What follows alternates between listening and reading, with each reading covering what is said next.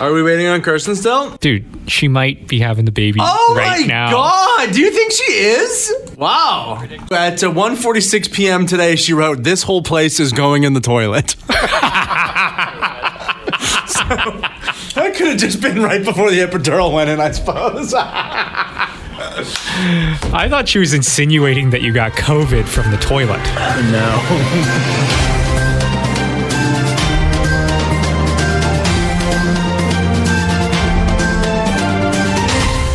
Today on the Geek Out podcast, Unity is charging its developers per game install. Blech. How could Unity do that? Unity, who I'm so familiar with. Marvel visual effects workers unanimously vote to unionize. Another strike is coming. And Winning Time has been canceled after 2 seasons.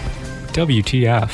Nerdy is the new sexy. It's good to be a geek. The Zones Geek Out, the podcast. It's the Zones Geek Out podcast. This is episode 257. We record this 23 minutes late on Tuesday, September 19th, 2023. It's okay. Paul was on the Morning Zone this morning and out on location. Are you back tomorrow? Have you gotten the call? I have gotten the call. I will be back on the morning tomorrow at least.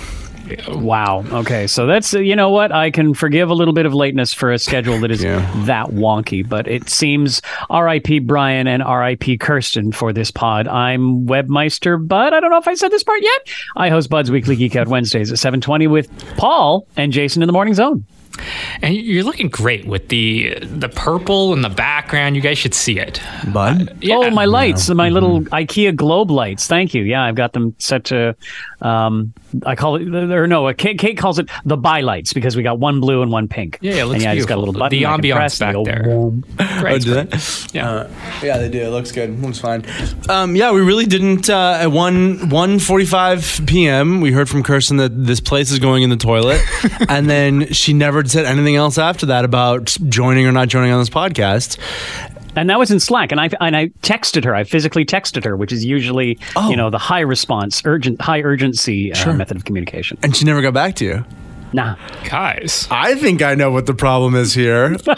There seems to be a little baby inside of her that wants to come out. Wow, Or you guys. maybe is coming out as we speak. Yes. Oh. Yeah. Oh. I know. Isn't that exciting? I guess my guess of the 31st of October. Yeah, I think your guess for the Kirsten baby pool of September 31st, a date which does not exist, I guess that won't be the winner this time, Art. I think I was 2 weeks past as well with Indy. So Really? Wow. this just builds upon my guessing game. Well, listen, we don't know. We don't know what's going on. Obviously, her phone could have fallen in a toilet. You know, maybe she sent the message where this whole place is going in the toilet as she hit send. She dropped her phone in the toilet. Who knows what's going on? Makes maybe perfect sense. Yeah. Yeah, just eating pie and having a nice night to herself. But I hope she's having a baby. Art Aronson, Stormtrooper, happy to be here. Every day is the Super Bowl. Happy to be here in studio with the COVID survivor, the early morning wake up guy, superstar, the most interesting Instagram story, everying. Paul Festino in studio with him. So much fun. Thank you. Superstar, super spreader. Paul Festino, happy to be here as well. Thank you so much. Like alive or in the room? Yeah, alive. That's true. I had another little bout skis of COVID here. I'd have to check the tape. I don't know how many times this is having it for me. I think it's only the second time. It's only the second that I recall, but really, okay. No, I'll take your judgment on that. But yeah, I got real bad timing COVID and had to sit out all of Rifflandia and just sat at home, becoming isolated and weird and drawing in the shades if anyone tried to talk to me. So that was that. Also, I want to say last week, thank you all so much. For putting up with my tantrum as I listened back to it. I was like, wow, I really was pitching a fit. And I felt bad because certainly what I could have framed it as was, I just went barreling straight into like, oh, someone rigged on me on Reddit. And what I could have easily done was, framed it, there was this really nice post about Brian, and that's what it was about. It was about the mixtape, and there was a lot of really nice words being said. But you made it about you. Just so happened to be getting ripped on. I didn't even mention that. And then when poor Brian was like trying to chime in, I just was like screaming and screaming. So I just want to apologize to Brian last week, because he's had a couple of weeks himself, dealing with the end of this mixtape and everything. And anyways, my feelings were hurt, so I was screaming. But I had this thought though. I thought this was good insight. Sometimes I was just horsing around and having fun, of course, but sometimes you get to the place where you think that because you're being self-deprecating, it absolves you of also being self-centered. I think that was what was going on for me, because I was, ragging kind of on myself and doing it for fun and for yuck-em-ups. I wasn't thinking about also the other human beings that were involved, and in fact involved more in what was going on last week. Right, exactly. There's a narcissism there, but that's okay. An entire thread about the mixtape and one thing about Paul. He makes it all about him. That was what was going on for me last week. That was my preamble portion. So, anywho, I just want to say I recognize that. I don't necessarily apologize for it. You're aware of. I'm aware. I have an amount of self-awareness, which I think is a strength for me. Thanks, Ashton and Mila. Great. Oh my God. Ashton No, that was the gag of aware of, Speaking of them, by the way, that has turned out for the word. I don't know if that made it on this cue sheet for this week, but we talked about that last week, Ashton and Mila, and how it wasn't such a hot look for them to be defending their friend, a rapist, and Ashton has had to come off of like a charitable board that he was a part of. Oh, geez, yeah. Yeah, he was on some like children's charity, and they were like, "Oh, you trust that man with your children? Okay, that's I don't know so much about your judgment now. I guess is what happens." And you're right. Their apologies kind of just like they were just digging their own graves more and more. Yeah. They were non-apologies, just like mine. But for something far less egregious, my God. Or theirs was more egregious. Okay. Yeah. And your? Oh, did I not say it? I don't believe so. He did. He said he's happy to be here. Happy to be here. Did he? Okay. Afternoon zone, morning zone, jack of all trades, hired all gun, the zones. Whatever you need. I'm the Han Solo of this whole radio station, and it's all going in the toilet. Well, this week on Bud's Weekly Geek Out, the entire internet, or at least the entire community of game developers, is mad at Unity. I would class Unity as the second most popular gaming engine out there, and a gaming engine, again, is sort of the architecture in which you build a game. So it's you've got your collisions and your scripting and your AI and your action. Like it's how you piece by piece put a game together, like Pokemon Go or Among Us or Fall Guys or Beat Saber or Untitled Goose Game or Genshin Impact or Cuphead. All these games are authored within the Unity game engine. And out of nowhere, with no consultation, they just up and said they're going to start charging game developers for every time one of the games that is made in their engine is installed on a computer. And this begins January 1st, 2024, but is retroactive to all games that exist in Unity. So any new installs of old games will also get this charge, which is anywhere from a penny per install to 20 cents per install. But I mean, 20 cents on a million installs of a popular game is $200,000, which, some of these indie studios, I would say, don't have to spare. And there has been a reckoning. And the community at large is very ticked at Unity right now. Yeah, this is dirty pool. This is a bad maneuver, that not a standard operating procedure. Total break of trust, total cash grab, total bad business. And the thing is, they went public in 2020, and this is seemingly the latest in a long string of fairly short-sighted business decisions that have had the gaming community at large giving Unity the side eye, but this one has caused such anger. So is that legal? Can they do that? Will this be I suppose technically it is, because it's their product, which, by the way, they already charge 2,000 United States dollars per year to use on their lower paid plan, and 5,000 United States dollars per year for a higher end AAA industry plan. So yeah, you already pay for it. There is a free version, but it's like free versions. But yeah, they're gonna start charging you money. I don't hate the idea on their side, like, if that's how you're gonna, but you gotta do that up front. That has to be part of the deal, right? Like, absolutely, and they should do that. You gotta pay us a penny every time this thing gets downloaded. And if a game gets downloaded for what, $20 to $80, I want to say, and it depends. They're all different. A penny to 20 cents off of each download goes back to Unity. I guess not.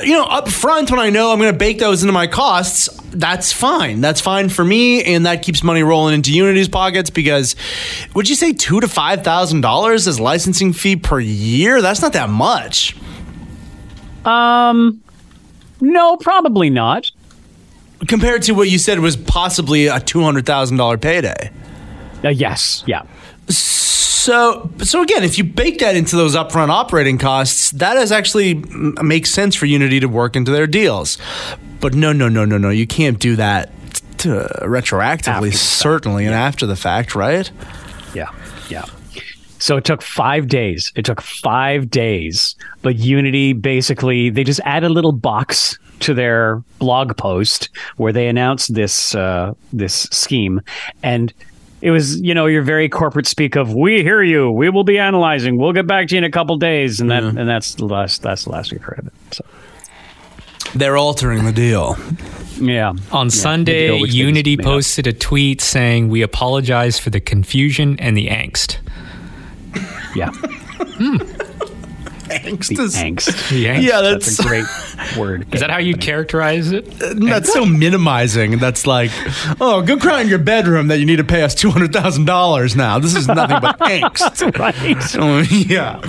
Well, unbelievable. So what will happen here is that these developers and others will just simply not deal with Unity anymore, I suppose, right? They'll just deal with Correct. Yeah, like so many of them have already said won't work with Unity again, changing engines. There's a big problem where a bunch of these games are already too far down the pipe to change at this point. And they'll probably have to deal with this. But I mean, how do you come back from this? This is just a bad business practice, like who's going to trust you after you do this? It's a poisonous sort of act, and it is, rightly so, biting them in the butt. It's very penny wise and pound foolish. I mean, maybe they're just looking for a little bit of a windfall. They make $200,000 one time, times by however many games or whatever, and then they just cash out and they're trying to get out of this business. And they're right, like maybe they're just calling it and they just want one final payday to wrap it up. I don't know. That's a weird choice. Yeah, hard to say. And Unity is the game engine taught in a lot of educational institutions, right? So if you take a course on game development, they're using Unity. And they sort of learned what Adobe learned, in that if you can be the system that they teach, you will be the system that wins when these people get out into the working world. Sure. So they do have a bit of a throttle and a bit of a stranglehold on the industry and the learning industry. And yeah, it'll be interesting to see if they retain that. Coming soon.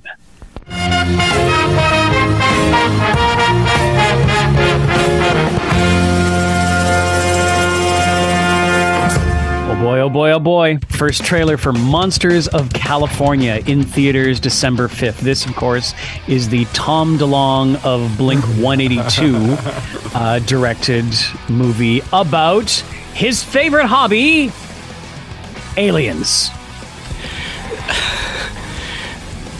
And it's done in the most stereotypical pot smoky bro kind of way, but it looks like it has some interesting points. So has he like garnered enough credibility, I think, that there are government sources that have responded to him?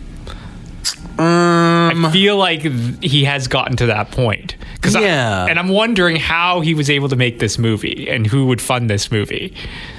Credibility and fame are two different things. Okay, true.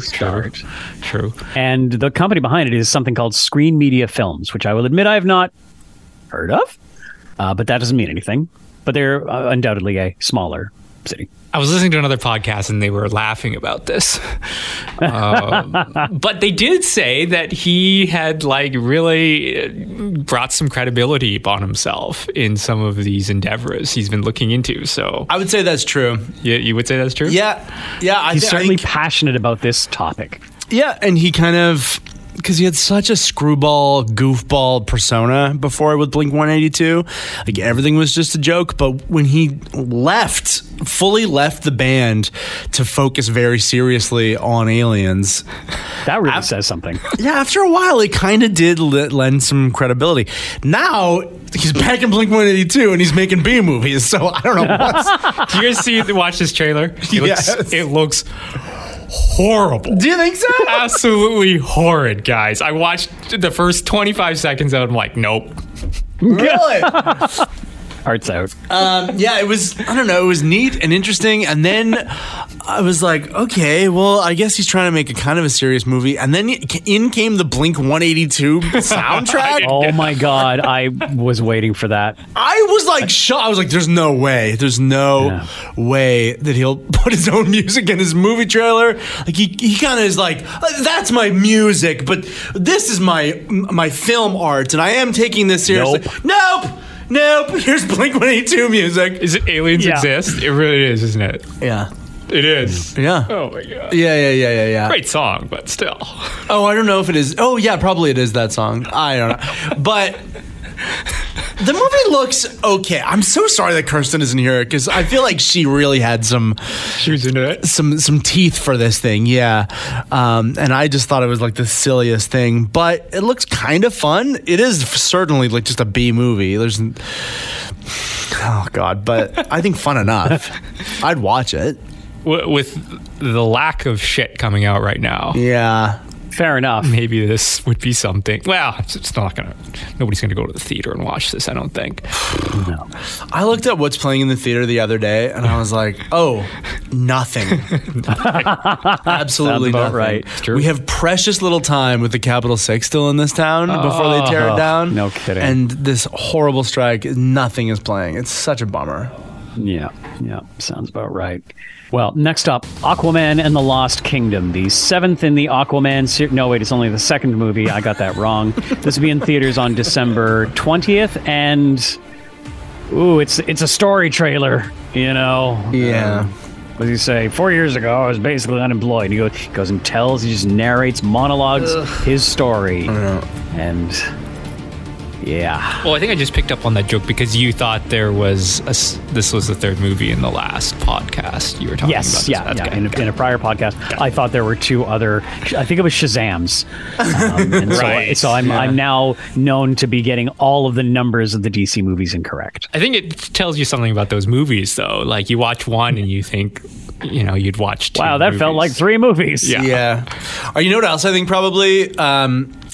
The second Black Panther movie had all that like underwater world realm, Right. So maybe that got into your brain a little bit, and then you're like, I swear I've been back to Atlantis or wherever Aquaman. Can you guys remember the first Aquaman movie? I think I shut it off. I didn't get all the way through it. I know there was so much hype. No, guys, this is the DC movie that's going to really turn things around. You're not going to believe it, but it's going to be Aquaman. Wow, you wouldn't believe it. And I turned it on. I was like, this is the same crap. Like, Jason Momoa, I'm sorry, is not that charismatic. He's good, but he's not. I don't care that much. Brian had this to say about the trailer. Says, relatively Amber Heardless trailer. Oh, yeah. Except for a couple of frames near the end. Yeah, I think I saw that. She's like inside of a window or something, pounding on from the inside, right? You can barely tell that it's her. safe to say she lost that war, hey? I think, good question. I don't exactly see anyone rushing out to any Johnny Depp movies these days either. No, but That's a fair point. I feel like he is on the side of public opinion, from what I've read, anyway. Yeah, but you subscribe to all those men rights magazines. Just kidding. You don't, right? You don't? I don't know. I write for them. Oh, no. Oh, jeez. Brian continues, no shortage of CGI bullshit either, lol, which is true. This movie was just an assault on the senses.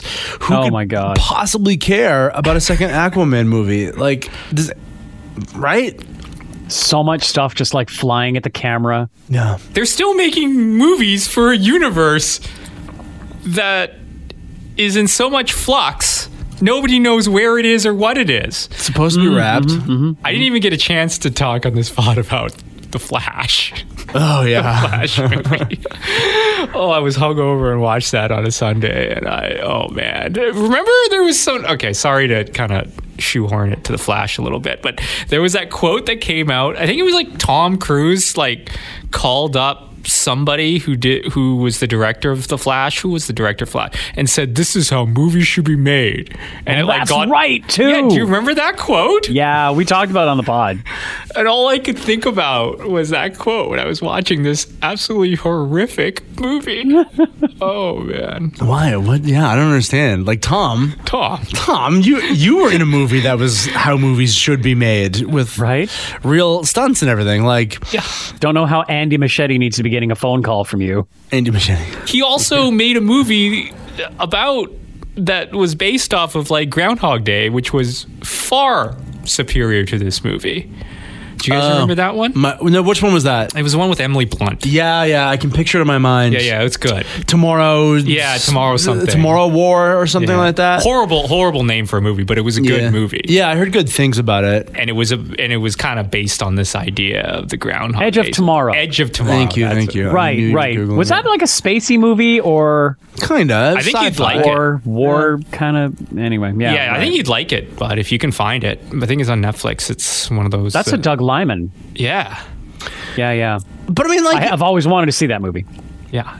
Well, let's come over to my house and watch it. And then we'll watch. Easy, perfect. We'll watch the Blink-182 movie together too. Make it a double feature. But honestly, Cruz, you were just in Mission Impossible 4, 7 or whatever that one was, the one that just came out. Part one. And that was great. And you jumped off a freaking mountain about it. So I don't understand. They're just standing around in a green room. I hate it. So anyways, Aquaman and the Lost Kingdom. Ugh. It's going to be crap. The biggest green room of them all. Sure. Yep. His costume looks good, though. I do love it when the costumes look like the cheesy 1960s comic book colors. You like that? I do like it. Yeah, because everything just had to be this faded, muted, awful, ugly, hideous black for so long. Even Superman was just in this, just dark navies and, Yes, bud? Even the hints of it when they did the Luke Cage series, and there's that brief moment where he picks up the bright yellow and then he puts it down. But it was just Leo point. Yeah. You're doing the thing. Yeah, get some colors back in your movies, everybody. Yeah, please. Come on, stop desaturating everything. Next up, Percy Jackson and the Olympians. This will be an 8-episode series on Disney Plus with a 2-episode premiere on December 20th. Again, this is your normal kid with dyslexia and ADHD who also happens to be a demigod and is going after the what do they call it? The Master Bolt or something?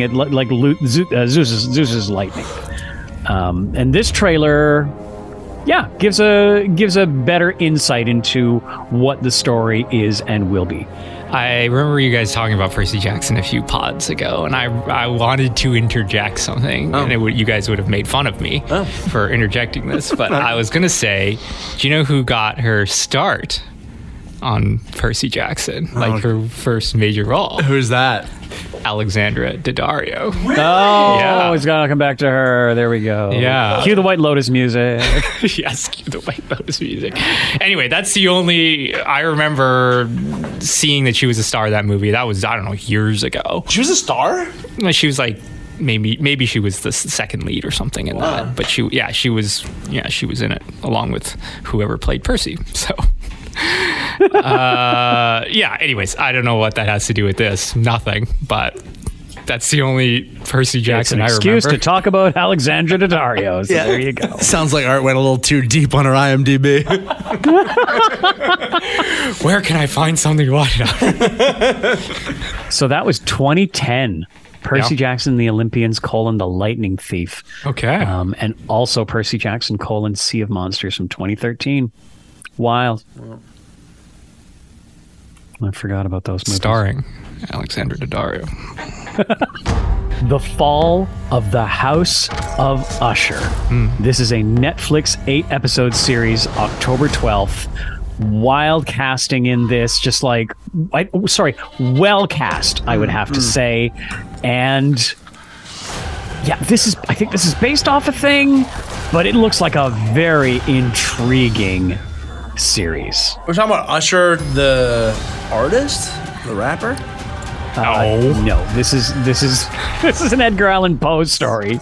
Usher is like the family name of this. It's like a crime family, and crazy things start to happen to them. Oh, I was way off. Edgar Allan Poe, yeah. Not Usher. Although I'd watch that, I think. Yeah, I would too. I was like, did Usher do something wrong now?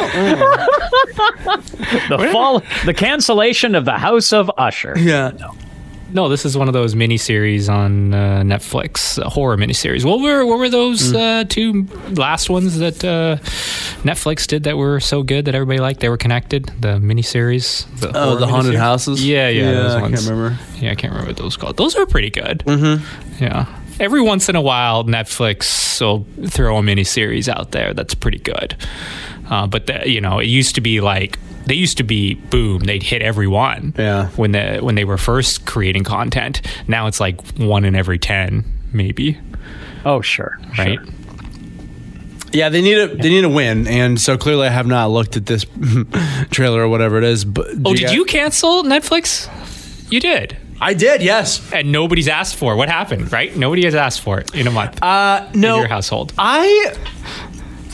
I got it. The password from somebody. Oh. Yeah, because we wanted to watch something at the house, and so she dialed it up. So it is in my bedroom, on the Apple TV in my bedroom. The Netflix and chill. does work in there. Yeah, but I haven't really watched anything else on it. Like, If you recall, Paul canceled his Netflix and he was going to wait and see if anybody in the house noticed. yeah, And asked to watch something. Yeah. and then absolutely nobody has. Even I, who have loved the I Think You Should Leave season 3, I have just watched that other places.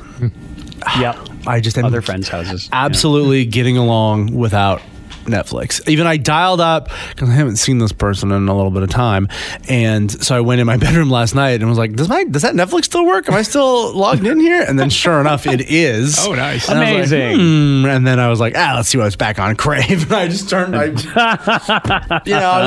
know my time with Netflix is limited, and there's nothing that draws me to it still.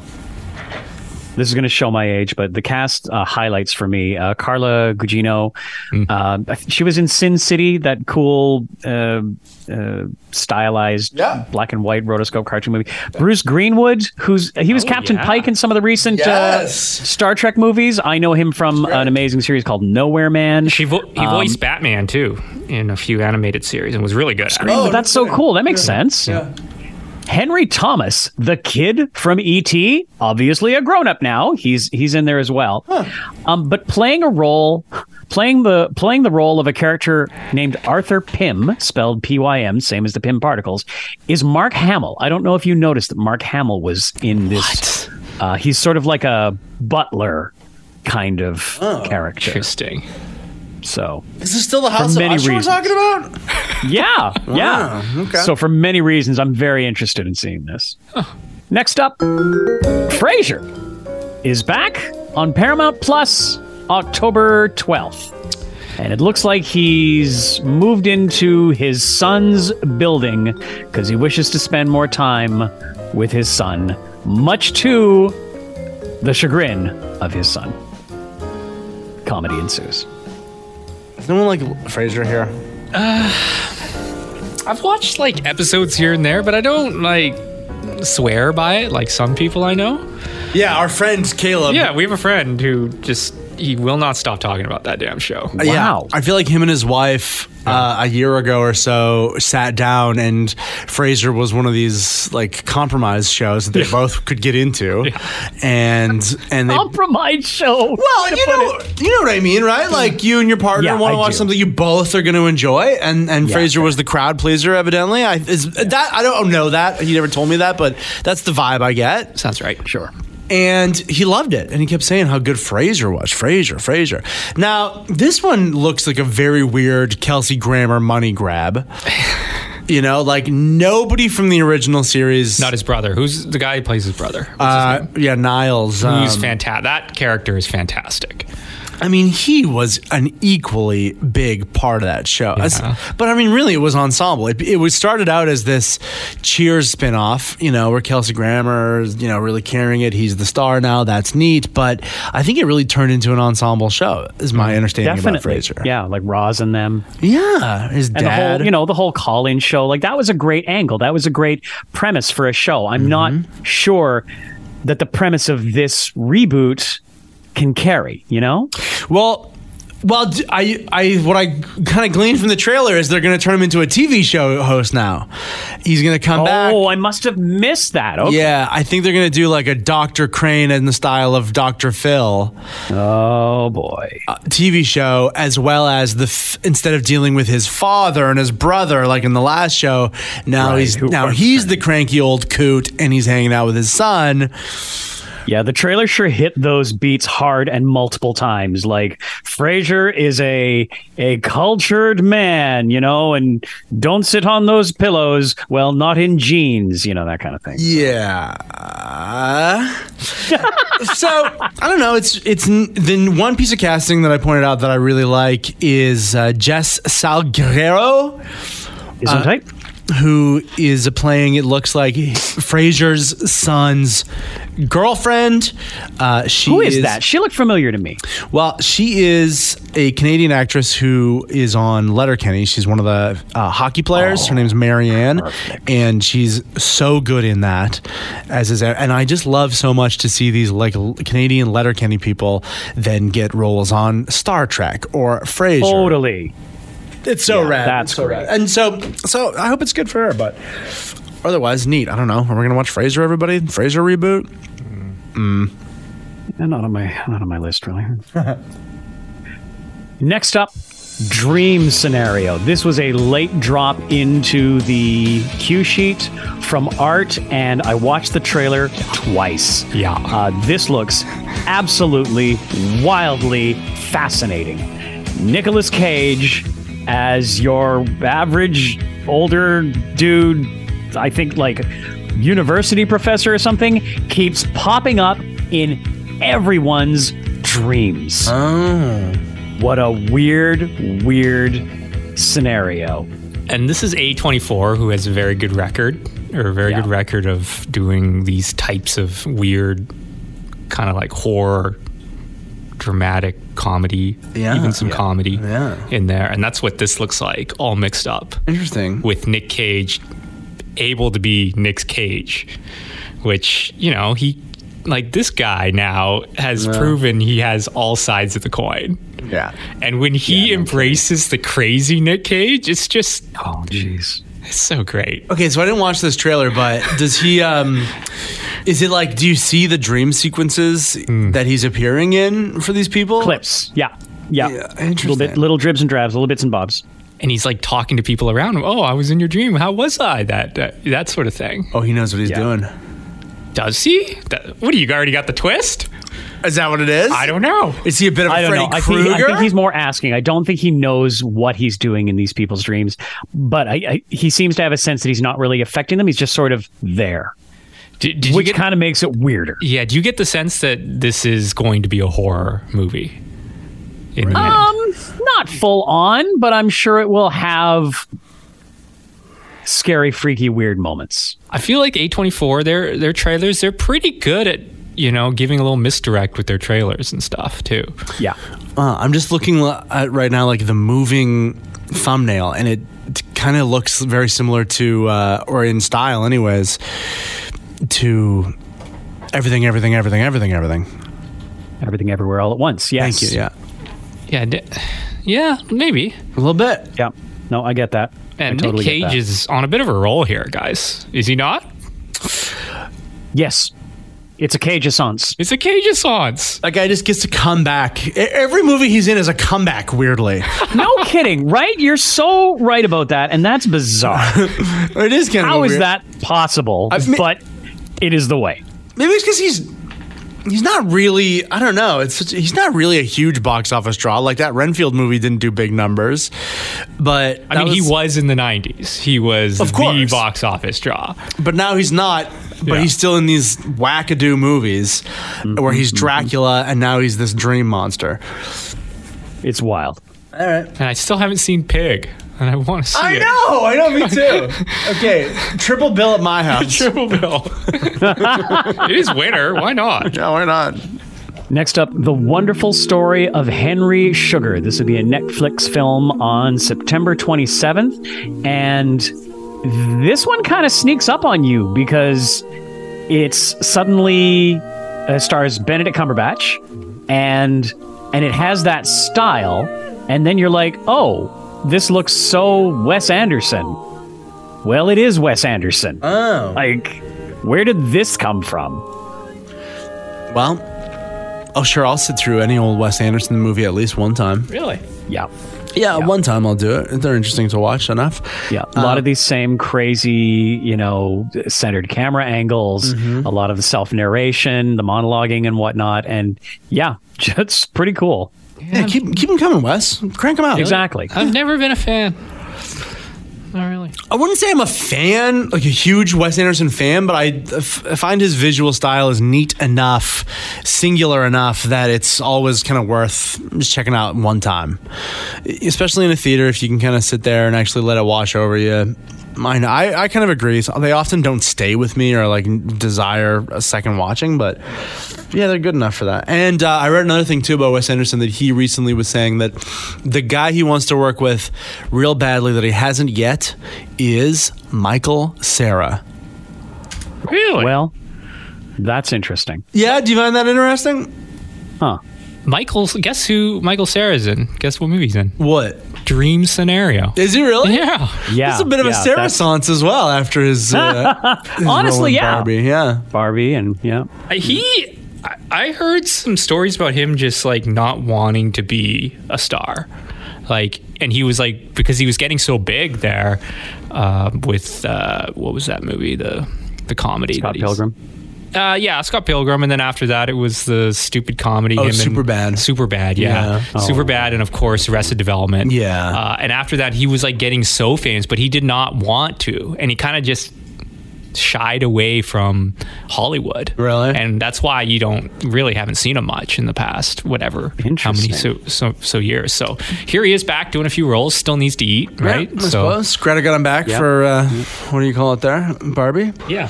Which is huge. He's a beloved part of that movie. Is he? Made $1 billion. So, yeah, it's going okay for him. Next up, Nandor Fodor and the Talking Mongoose. So, Okay. This will be, now listen to this. Okay. This will be, or, has been. No, I guess both of these dates are done. It dropped in theaters September 1st and then went to digital 18 days later on September 19th. This is a Simon Pegg film. Minnie Driver is also in it. And it's like Christopher Lloyd is in it. Neil Gaiman is in it. really? And it's about a village haunted by a talking mongoose that no one can seem to actually prove exists and or talks. Okay. And that's all I got for you. It is just that weird. And the trailer gave me nothing more. So some of these movies that are coming out, like, kind of make you shake your head. But watch these movies be like good. And they're getting, a little bit of press right now because of the strike, and there's less stuff out. And, some of these some of these studios just like, let's get anything out. We got something in the hopper that we can get out. Let's get it out. You know, sometimes it takes till award season rolls around for us to pay attention to, you know, a little more under the radar, interesting movies. And maybe now that'll be the kind of the unintended consequence of this writer strike is we'll pay attention to things like Nandor, Fodor, and the Talking Mongoose. Crazy. Right? Maybe, who knows? Maybe we'll love it. Who'd have thunk that would be the thing? Yeah, I'd love for that to be the case. Our Flag Means Death. This is the Max series. It's a trailer for season 2, which drops October 5th. If you have not seen season 1, do not watch this trailer. The whole trailer is about a big spoiler from the first season. So probably should just leave it at that. And you watched that first season there, bud? Yeah, I'm not positive that I finished it, but yes. Really? Okay. Did you like it? I heard some great things about this show. Oh my God, yes. Like, you know, and it's like so many things, right? It's just sometimes tough to just finish a thing or sit through the whole of a thing. But much like What We Do in the Shadows, which I am not like fully caught up on, every moment that I'm in that world, I'm happy that I'm in that world. And mind you, let me put these two together. They're both Taika Waititi's. So, you know, maybe that says something too. Okay. All right. Well, neat. Yeah, like I said, I've been hearing great things about it, so happy that it's getting a second season and continuing on. A24 is back with a remaster of possibly the greatest concert film ever made. The Talking Heads Stop Making Sense. We've had teasers about this all year, but now we know that it will be in theaters in a matter of days. IMAX September 22nd and regular theaters September 29th. I have not checked to see if that's, you know, what's coming to Victoria. Great concert film. Yeah, not sure I'd go see it on the big screen, but maybe. Well, have you seen that concert film before? Oh my God, so many times. Okay. Oh my God, yeah, really? I've got, you know, have the album, you know, and the album is obviously a different mix than the concert film because they bring, you know, they pump the levels for whoever's on camera kind of thing. So it's a little, it's a more balanced experience to hear the concert, just like the soundtrack. But yeah, great film, great performance. You know, it's Talking Heads in their absolute prime. Yeah. And, yeah, it's a phenomenal concert film. Well, I was filling in for morning show this morning. Jason Lamb was telling me he's quite excited about what's going on with the Talking Heads now and was kind of explaining that to me. Do you know about that, bud? I do not. So apparently, you know, David Byrne, he's the Talking Heads guy, right? Yes. For a long time, there's been bad blood between him and the rest of the band. Yeah. And apparently he's come back to them and apologized for that. Like, hat in hand, sincere apologies. Thing. Yeah. And so there's all this, you know, these new pictures and instances of them, you know, arms all around each other, big smiles, you know, which hasn't happened for a long, long time. And so there's a lot of excitement in Talking Head fan communities that this could mean getting back together and possibly a reunion tour, which would be a big deal. Hugely big deal. Yeah. They have a much deeper catalog than you almost kind of think of. But actually, because when you think about Talking Heads, I don't know about you, but I just kind of think like, oh yeah, a Psycho Killer. Oh yeah, and Once in a Lifetime. Oh, and Burning Down the House. Oh, and Take Me to the River. And then She Was. Oh, and then you all. This Must Be the Place is a phenomenal song. You're 20 songs later, you're like, oh right. Road to Nowhere is another one that I kind of Slippery more People, recently discovered. Yeah, they've got a lot of incredible songs. So get out there. Let's go. Let's see these things live. That'd be great. And finally, and coming soon, The Marvels, which we know is coming. There's just a pretty cool trailer for the IMAX version of Marvels, November 10th in IMAXs. Can't wait to see it in IMAX. Faster, better, strong, higher, further, faster. That's what it is. Was this all the production of all this done before the strike? Must have been.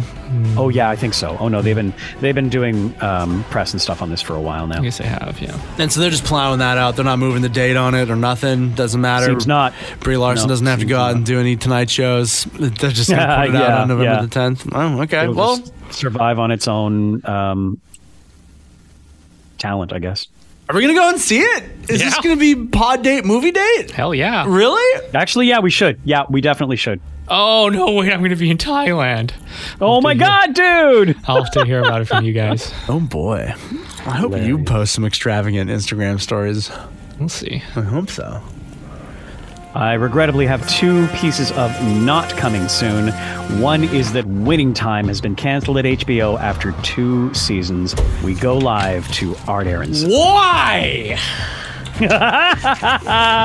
This is as bad as the Mindhunter. Well, okay. Well, in what way? Does it leave us on a bit of a cliffhanger here? Well, a little bit, and it makes sense now that they've rushed. I was going to review and recommendation the second season, which I just finished up there. But it was really like they rushed through a bunch of things in the last couple episodes, so it makes sense now. And this news broke, I think it was Monday, so yesterday, that this news broke, and everybody's gone wild about it. Yeah, it's and it's too bad because it starts off at a really like somber, really dark place. Like the first scene is Magic Johnson testing positive for HIV.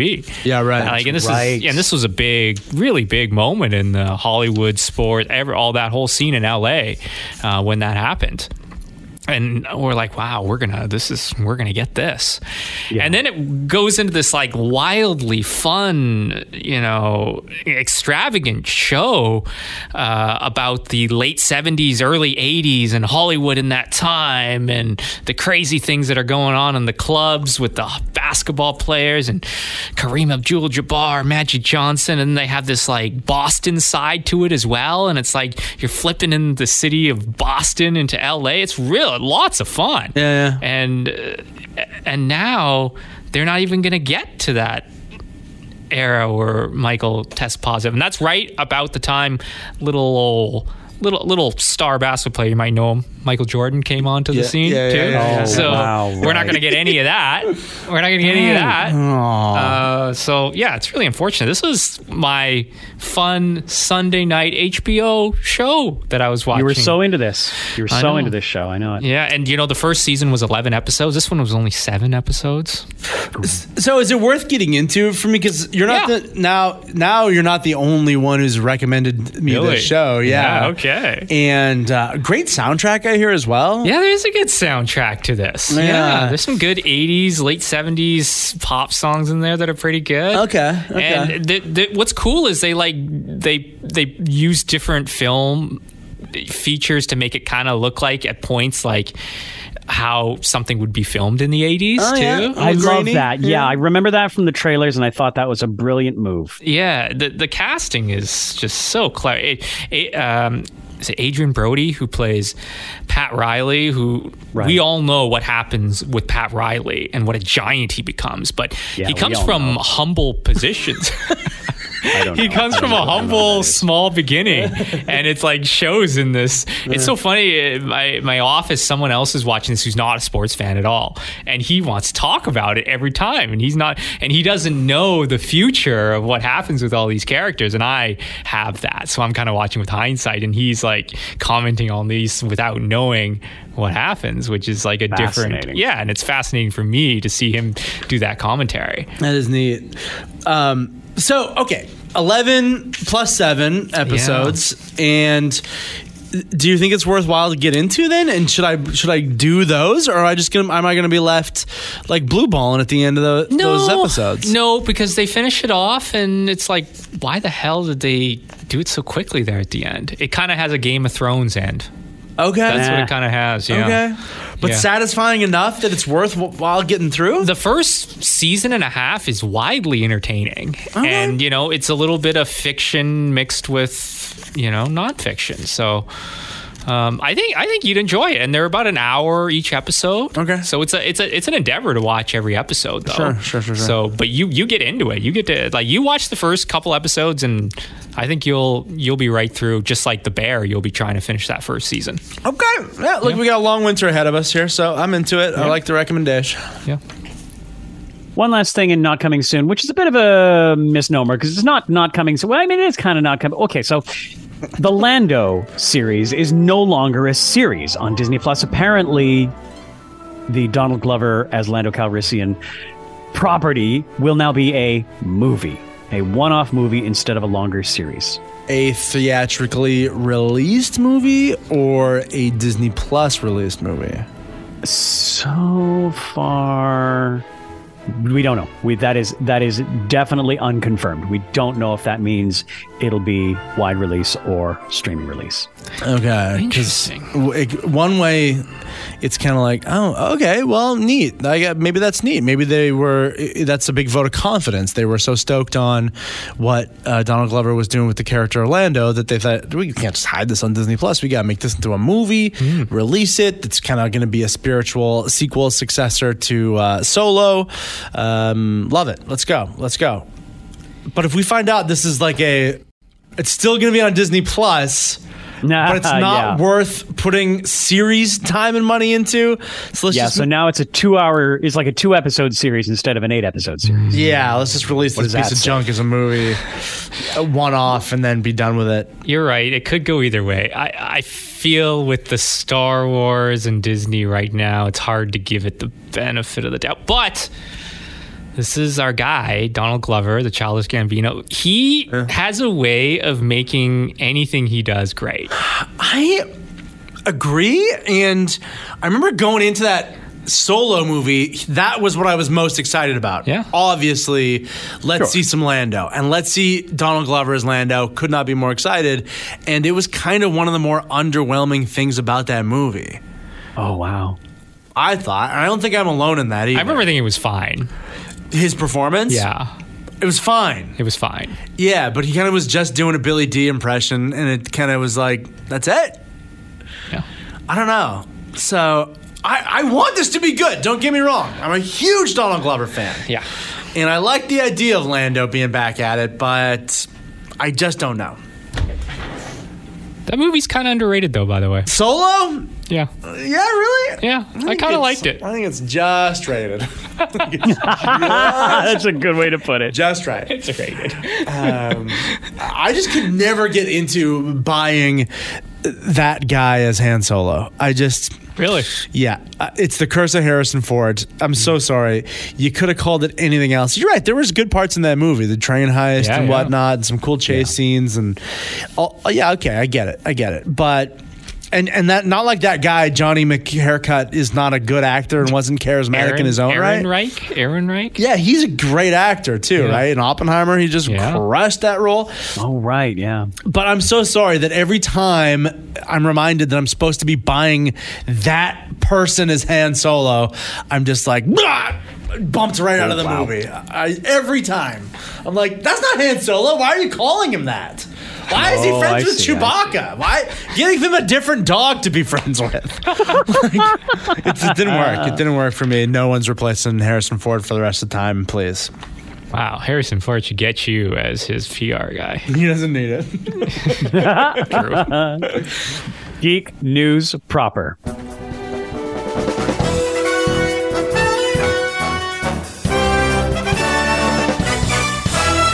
All right, so it finally happened. Marvel Studios visual effects workers voted unanimously to unionize with IATSE, which is the International Alliance of Theatrical Stage Employees.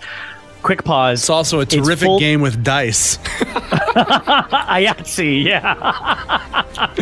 Its full title is the International Alliance of Theatrical Stage Employees, moving picture technicians, artists and allied crafts of the United States, its territories, and Canada. That is the full acronym for IATSE. Well done. Initially. Well done to perform that. Ridiculous, right? Yes. Anyways, all I have to say about this is good. I mean, for it to be unanimously, like, how many members are we talking here? How many artists said yes, and not a single one said no to unionize? Great question. I don't have that in this article, but you have to think a lot.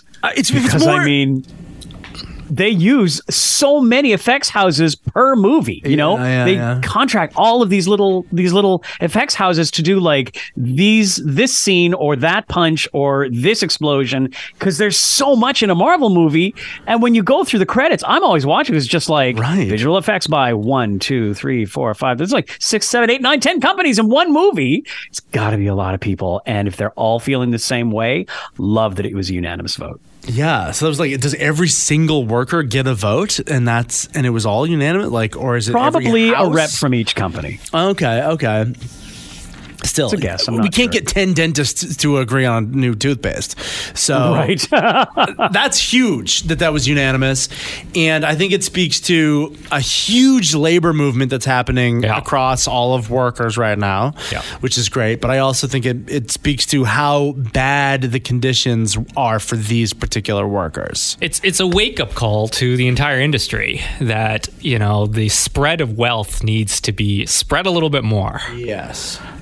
Holy smokes. There's a Vulture article from January that says, according to effects and gaming directory site Studio Hog, there are now 582 visual effects houses worldwide, and somewhere between 31,000 and 117,000 workers working VFX. Not Marvel, but just like across the world. Wow. But again, you look at that and how many Marvel pluck out per movie. That's incredible. Incredible. But congratulations. All being treated terribly. Yeah. So congratulations, definitely. Yeah. Next up, which streaming service cancels TV series at the highest rate? This is from Variety. Do you want to go around and guess? What do we think here? Netflix is bad for this. We know that, but HBO... We thought it would be high. Yeah. And the HBO has also been axing things pretty crazily these days, so Max could be top of the list. Gosh, I don't know. I think I have to go with my gut and say Netflix. Art, what do you think? Yeah, I think Netflix is definitely probably the highest, but it's probably closer than you think. Bud? I was going to say Disney. Oh, okay. Oh, I thought he just had the information in front of him. Yeah. Okay, so what is it? No. Hang on. Oh, it's Max. It is. It's Max. Yeah. Wow. Interesting. In second place is broadcast, so TV. Oh. Third place is Disney. Then Paramount. Sorry, it's not in numerical order.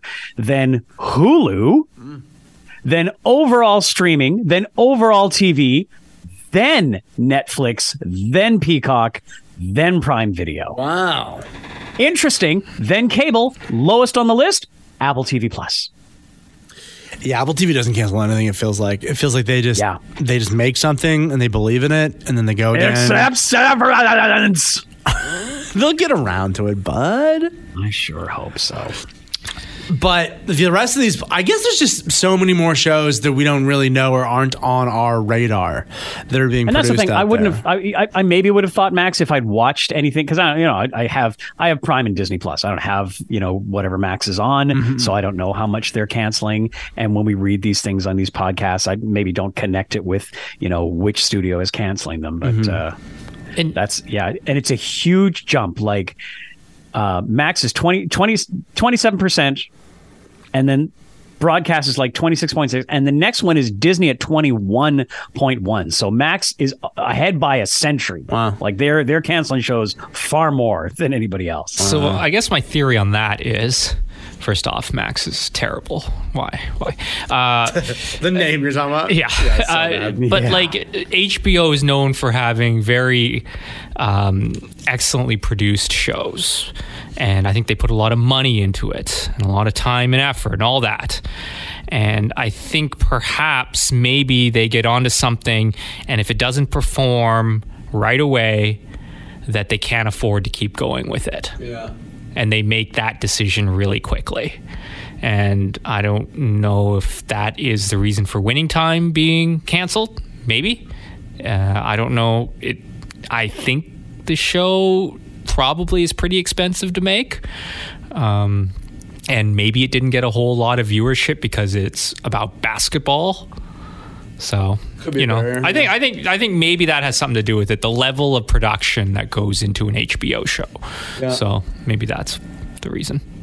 Next up, Tim Burton says he's in, quote, quiet revolt over Michael Keaton reprising Batman. And reading the quote, it might be more of an AI or CG thing. So this comes from Consequence, and it's an interview with the British Film Institute. And unsolicited inclusion of his characters, the Batman characters, in The Flash, and studios using AI to replicate characters or other film concepts. So the quote is, also it goes into another AI thing, and this is why I think I'm over it with the studio. They can take what you did, Batman or whatever, and culturally misappropriate it, or whatever you want to call it. Those are not the correct words, sir. No. Even though you're a slave of Disney or Warner Brothers, they can do whatever they want. So in my latter years of life, I'm in quiet revolt against all this. Wow. Right? I'm with you, Tim. Quite a quote, Mr. Burton. Yeah, I'm kind of with you here. We were all supposed to get so jazzed up about Batman, the one we grew up. Michael Keaton in the rubber suit. He's coming back, dude. He's coming back. Wow, aren't you jazzed about that? Wow, it's his same kitchen. Old Batmobile, old costume, old man. And here we got Tim Burton being like, it's not the same thing. It's a bastardization of it. Yeah. That's what he's thinking. Yeah, like we lovingly crafted and made this like perfect tone for Batman. It's score by Danny Elfman, and just like the way that Tim Burton makes movies in a very singular way.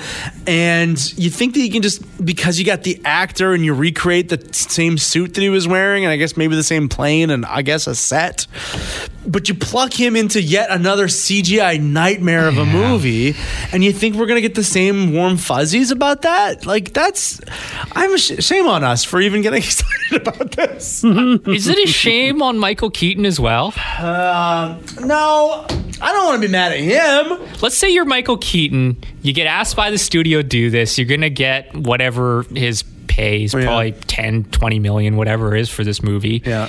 Do you think he goes, maybe I should go talk to Tim about this? What does he think? Or do you think he just goes right into production? Who gives a crap what Tim says about it? It sounds like he didn't talk to him. Yeah. I think I probably would have talked to Tim Burton about it, yes. But I think also, I don't know, Michael Keaton's an award-winning actor, and he was going around on talk shows years ago saying that he's Batman. Yeah. You know, he probably just thought it was a great, fun opportunity to play Batman again and, re-cement himself as Batman. I don't take him as one of those actors who, like, takes his roles, like, anymore. You know how some actors are really, okay, I'm going to take this role, like really picky and choosy. Yeah. I kind of feel like Michael Keaton's at a stage in his career where he'll just take anything at this point. Think so? I think so. Interesting. Yeah. Yeah. And I think this kind of shows it a little. He's a great actor though, and he's great in everything he does, but this to me was like, this is just a cash grab for him.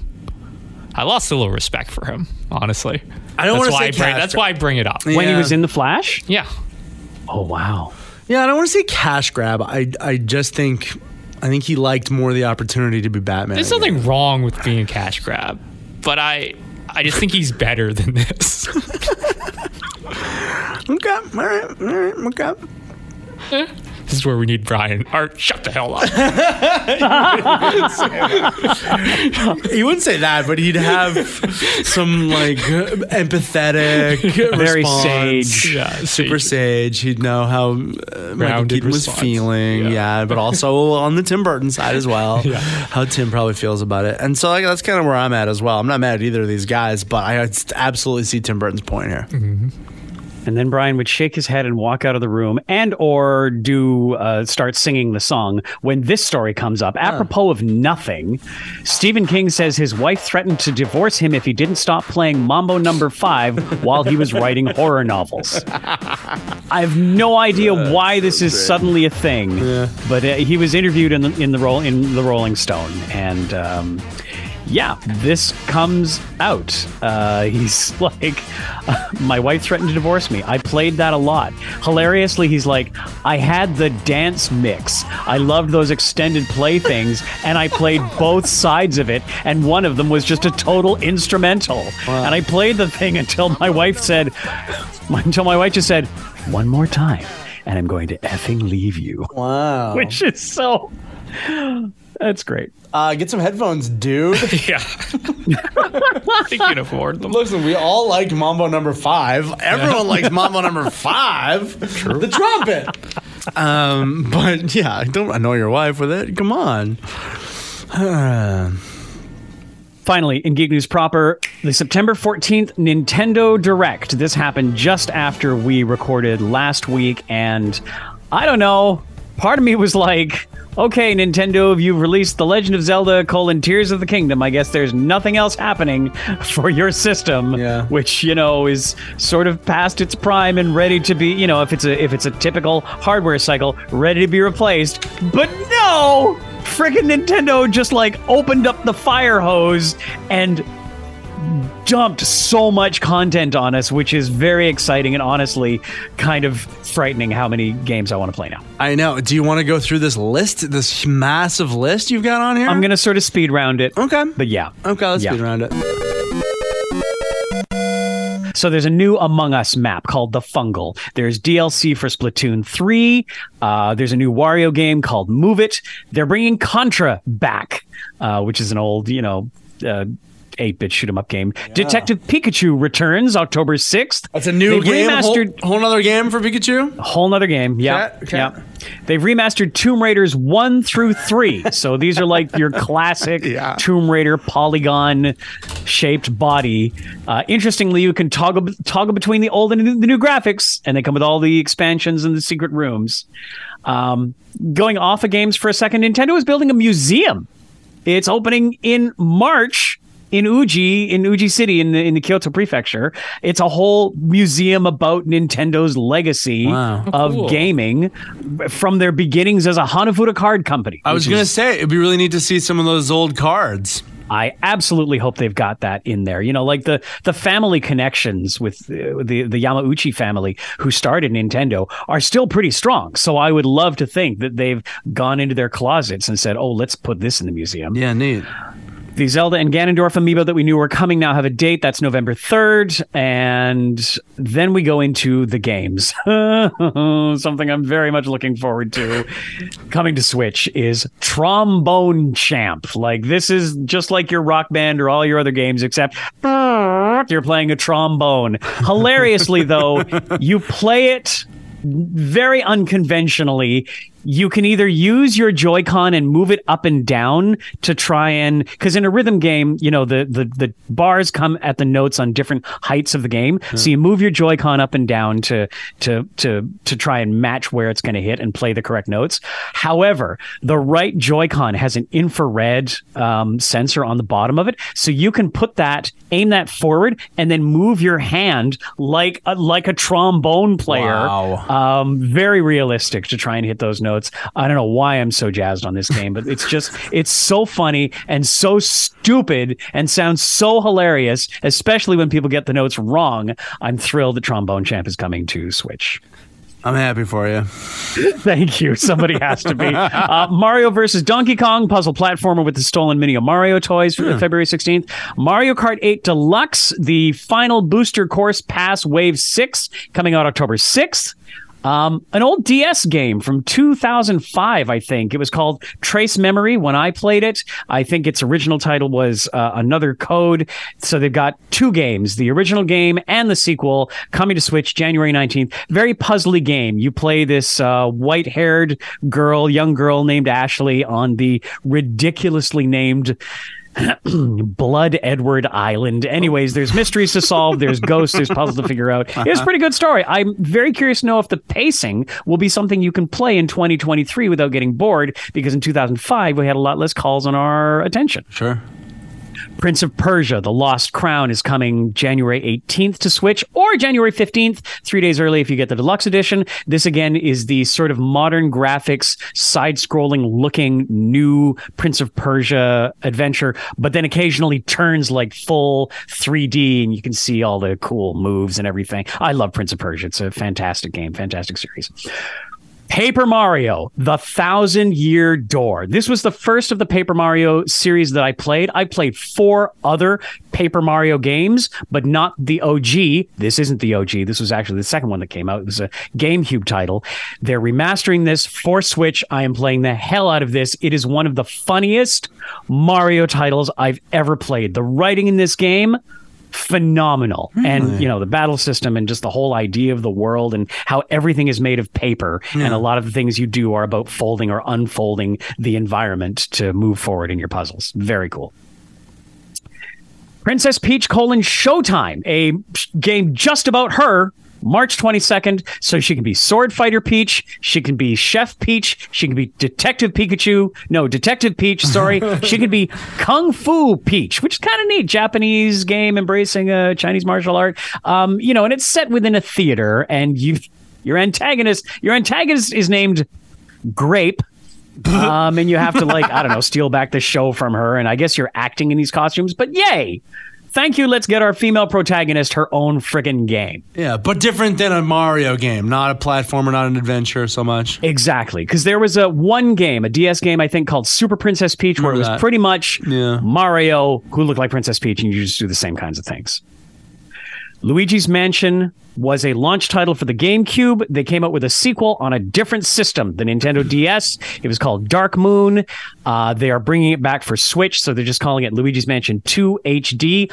I thought it was a very competent sequel to the original. But I just love Luigi's Mansion. Me too. I did enjoy 2 more than I enjoyed the more recently released 3. So really? I will be playing this one. Yeah. I found 3 just a bit. It's neat. It's set in a hotel. I just found it a bit more formulaic. Interesting. They had the Gooigi in 3, though, right? Yeah, that's right. That was actually a really nice way to get in co-op, nice way to have another player help, and great way to solve puzzles, definitely. And maybe the biggest news of the whole thing is Super Mario RPG. This will be remade for the Switch, coming out next month. Nope, 2 months from now, November 17th. I know nothing about it, but everything I've seen makes me want to play it. Really? Do you play RPG? No. No? Okay. I think this was the next 3D Mario title after Super Mario 64. Right. Which was, and Super Mario 64 was like a literal industry game changer for the graphics and the camera movement and what you did. Even I played that game. 64? Exactly, right? But transcended. But RPG is what? A similar type of game? Well, RPG stands for role-playing game, so this was a role-playing game with Mario, because it had always been like a platformer kind of thing. Yes. Yeah. Yeah. So, okay. yeah. Well, there that's you go. The direct. Yeah. We linked to that in the show notes, and that's all we have on the cue sheet. So, I mean, unless Art watched something from 10 years ago on Peachtree, I don't know if we have anything more for the pod. But hey, Art. Well, Under Siege, no. Are we going to talk about the Ahsoka show last episode? Oh, yeah, because we're on a weird schedule where we record on Tuesdays when they come out on Tuesdays. Yeah, so we're behind an episode each week. Yeah. But sure, yeah, absolutely. Let's talk a little Ahsoka, sure. I really enjoyed Hayden Christensen in that last episode. Oh, thanks for jogging my memory. Yeah, did you? Oh, God. Yeah, I knew Paul would have that reaction. But this kind of gave him an opportunity to act. Because I feel like he hasn't had that opportunity yet. Even in Kenobi, he didn't really have that opportunity. No. This one, he really had an opportunity to show us, the general from the Clone Wars, the master to Ahsoka. Well, the Anakin character as opposed to the Darth Vader, not really much of a character. Exactly. Yeah. And they're, kind of give us a little bit of closure. I know Rebels gave us a bit of a closure to that relationship, Anakin and Ahsoka. But to give us more on top of that, I didn't think I needed it. But I liked what they did here. And I liked that it gave Hayden Christensen an opportunity to play that role.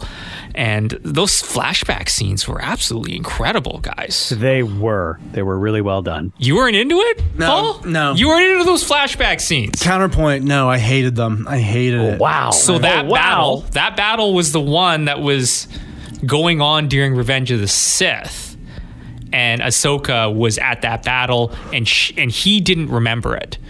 Wow. Anakin didn't remember that battle because he wasn't there. He was, and that also explains where Ahsoka was during Revenge of the Sith.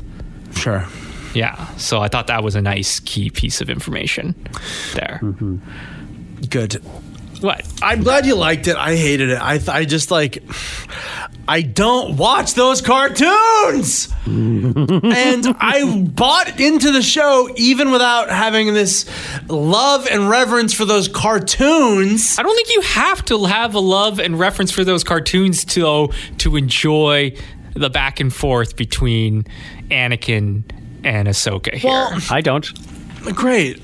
Thank you. But I just like, it just felt like, hey, wouldn't you like to see your favorite cartoons in live action now? We made your live action into cartoons, and now we're going to go back and make your live action and your cartoons into live action. And I just hated it. And I just was like, I don't need to see this. I didn't like those cartoons, and I don't care about them, and I don't need to see it. Hayden Christensen is this character anymore. In that costume, which looks ridiculous, by the way, in live action. In that costume? I hope, sorry, just to interject here, I hope that being a week behind on the series is okay that we jumped right the freaking to spoilers for last week's show. Wait, was that a spoiler? I guess it was. Because boy, we did. We jumped right in. I suppose, yeah. So, yeah, I don't like it. I didn't like it. But by the end of the episode, I understood that it was serving a purpose beyond feeding cartoon fans member berries. It like, the episode was pretty good. You needed Ahsoka to be lost for an amount of time, for other stuff to happen, to give other people things to do, and then before you found her, and then while she was lost, she was in this dream world or this afterlife or whatever, having this worlds. Yeah, having this like adventure with Anakin. I guess it gave her something interesting to do while she was just laying unconscious, and they found her, and it bought time, and I came around to it. I was like, I was mad at it for being a filler episode and not moving the plot along, but then I understood it did move the plot along of the entire series eventually, and in the meantime, it did something kind of neat in this like afterworld flashback way. But in the moment, I was like, oh, I don't care. I don't care about the Clone Wars. I don't care about that at all. What did you think, Bud? I don't think you need to. What did you think, Bud? No, I do need to, because that's what the episode was doing. Yeah, but I didn't need to get all the references. I have not watched the cartoon show, and I think they fed you just enough to give you the idea of what was happening. What I thought of episode 5 was, thank goodness, because I just came out of episode 4 with a bit of an icky taste in my mouth. I think same as Kirsten. Oh. The de-aging on Hayden Christensen I thought was just a bit too much, and it's just this long hold on his face, and then we cut to black, and I'm like, I don't know if I want to see a whole episode of that. But in episode 5, he got to act. Yeah. And then the whole face thing was less important to me, and it was more about what he was showing Ahsoka as they went through the different scenarios. And it also gave us more layers to Ahsoka for someone who hasn't watched the Clone Wars. Paul. Ahsoka has, like, she questioned the way of the Jedi. Yeah. And she like, Obi-Wan Kenobi played the soldier, was always the soldier. Yeah. Until the end, when he kind of realized, the Jedi were wrong. Whereas Ahsoka, before that, figured it out that the Jedi was wrong. And I gave us more of that backstory, which I think people who haven't watched the Ahsoka in the cartoons. Why is it derogatory? It sounds like the way you say it is derogatory. They are cartoons. Anyways, it again showed just like how badass Ahsoka is, and I think that's the biggest thing that's coming from this show. Like there's a reason why she's a beloved character in Star Wars. It's because she's so badass. Yeah, she is. She really is. So, yeah, I loved it. And I wish someone here, Kirsten and Brian, who probably has a nice middle ground on this. You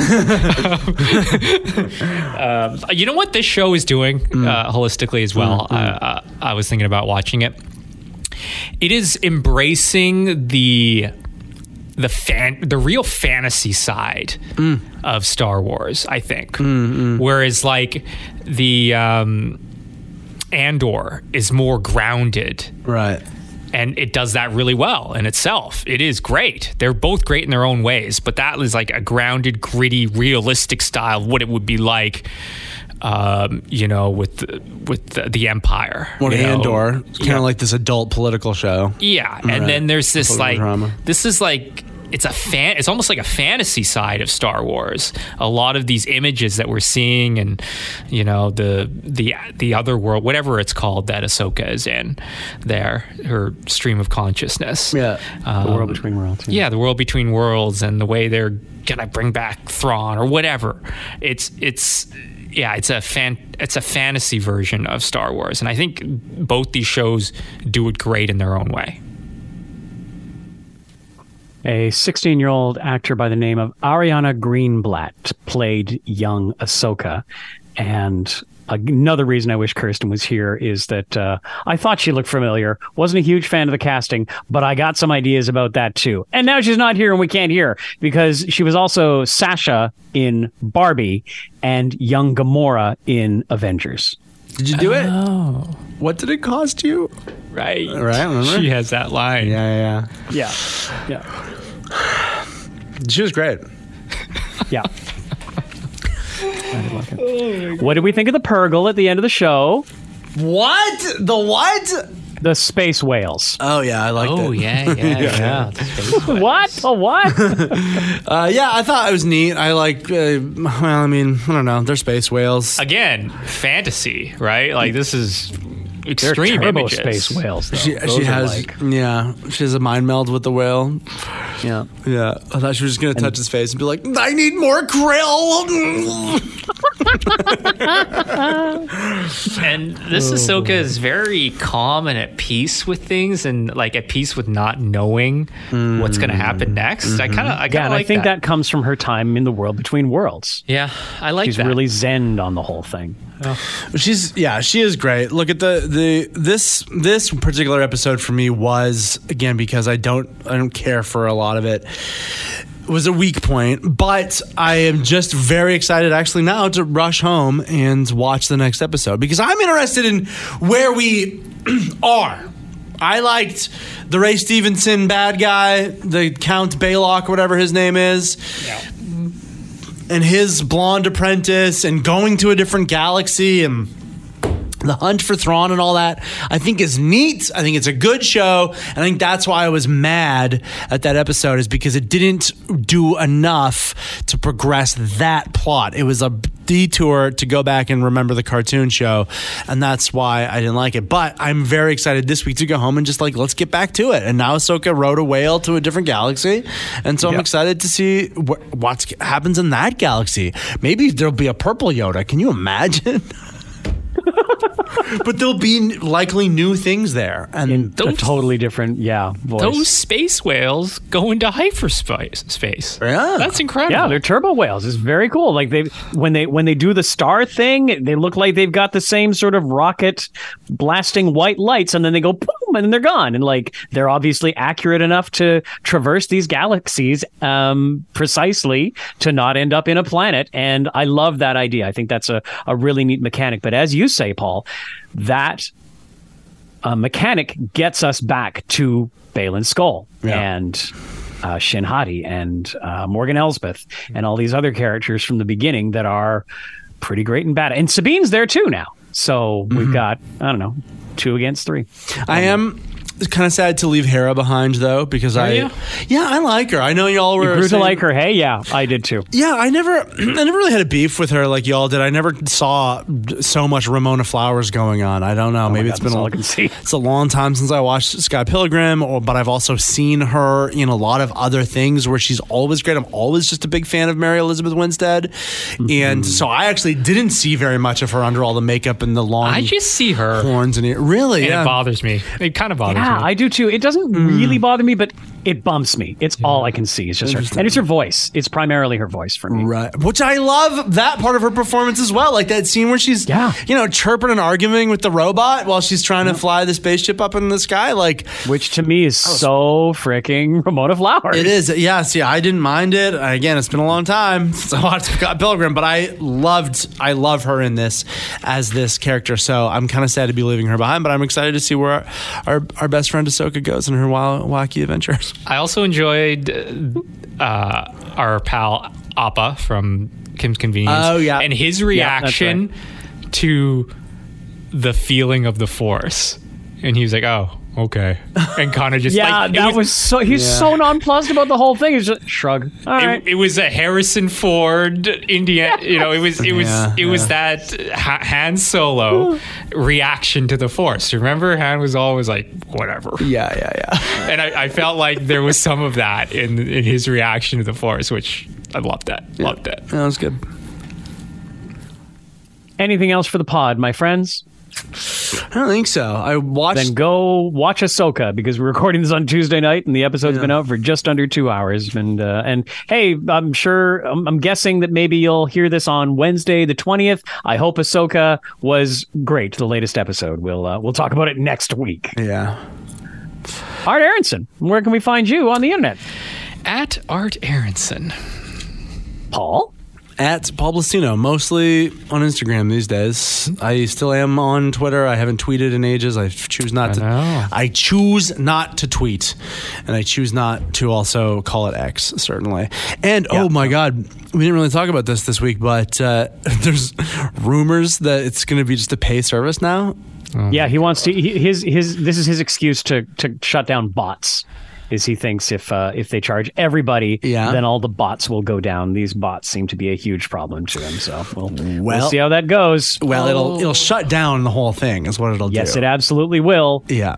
I believe the figure, it is less than 1/3 of 1% of users on Twitter pay for Twitter Blue. Is that why that clip keeps coming up from The Social Network? It keeps coming up on my reels, and it's the clip where Eduardo is talking with Trey Parker, played by Justin Timberlake, and they're having an argument over should they advertise, because Mark is there, and should they advertise on Facebook at that time? And Mark thinks no, and Eduardo says we should make some money off of this, and Trey is like, no, it's like being invited to a party that shuts down at 11. That was his line in it. Interesting. So it's like, should we, anyways, that keeps popping up in my reels. So maybe that coincides with this X news or whatever about pay only. I mean, if it goes that way and it all shuts down, which it will, because I don't care if it's $1 a year, I am not paying. Yeah. I'm not giving them my credit card. Absolutely not. So, and it's a shame because I'll miss it. I like all the little jokes on there, and I hope that all the interesting, cool, creative people migrate somewhere else. So at Paul Blastino, mostly on Instagram. Twitch.tv/WebmeisterBud. This has been the Zones Geek Out Podcast, episode 257. Thank you so much for listening. Bye. The Geek Out Podcast is a production of the Zone at 91.3. The views expressed here are not necessarily those of this radio station. And really, some of those views are pretty stupid. I mean, come on. For more on-demand audio from The Zone, visit thezone.fm/podcast or the on-demand tab of our app. Thanks for listening, and thanks for being a Zoner.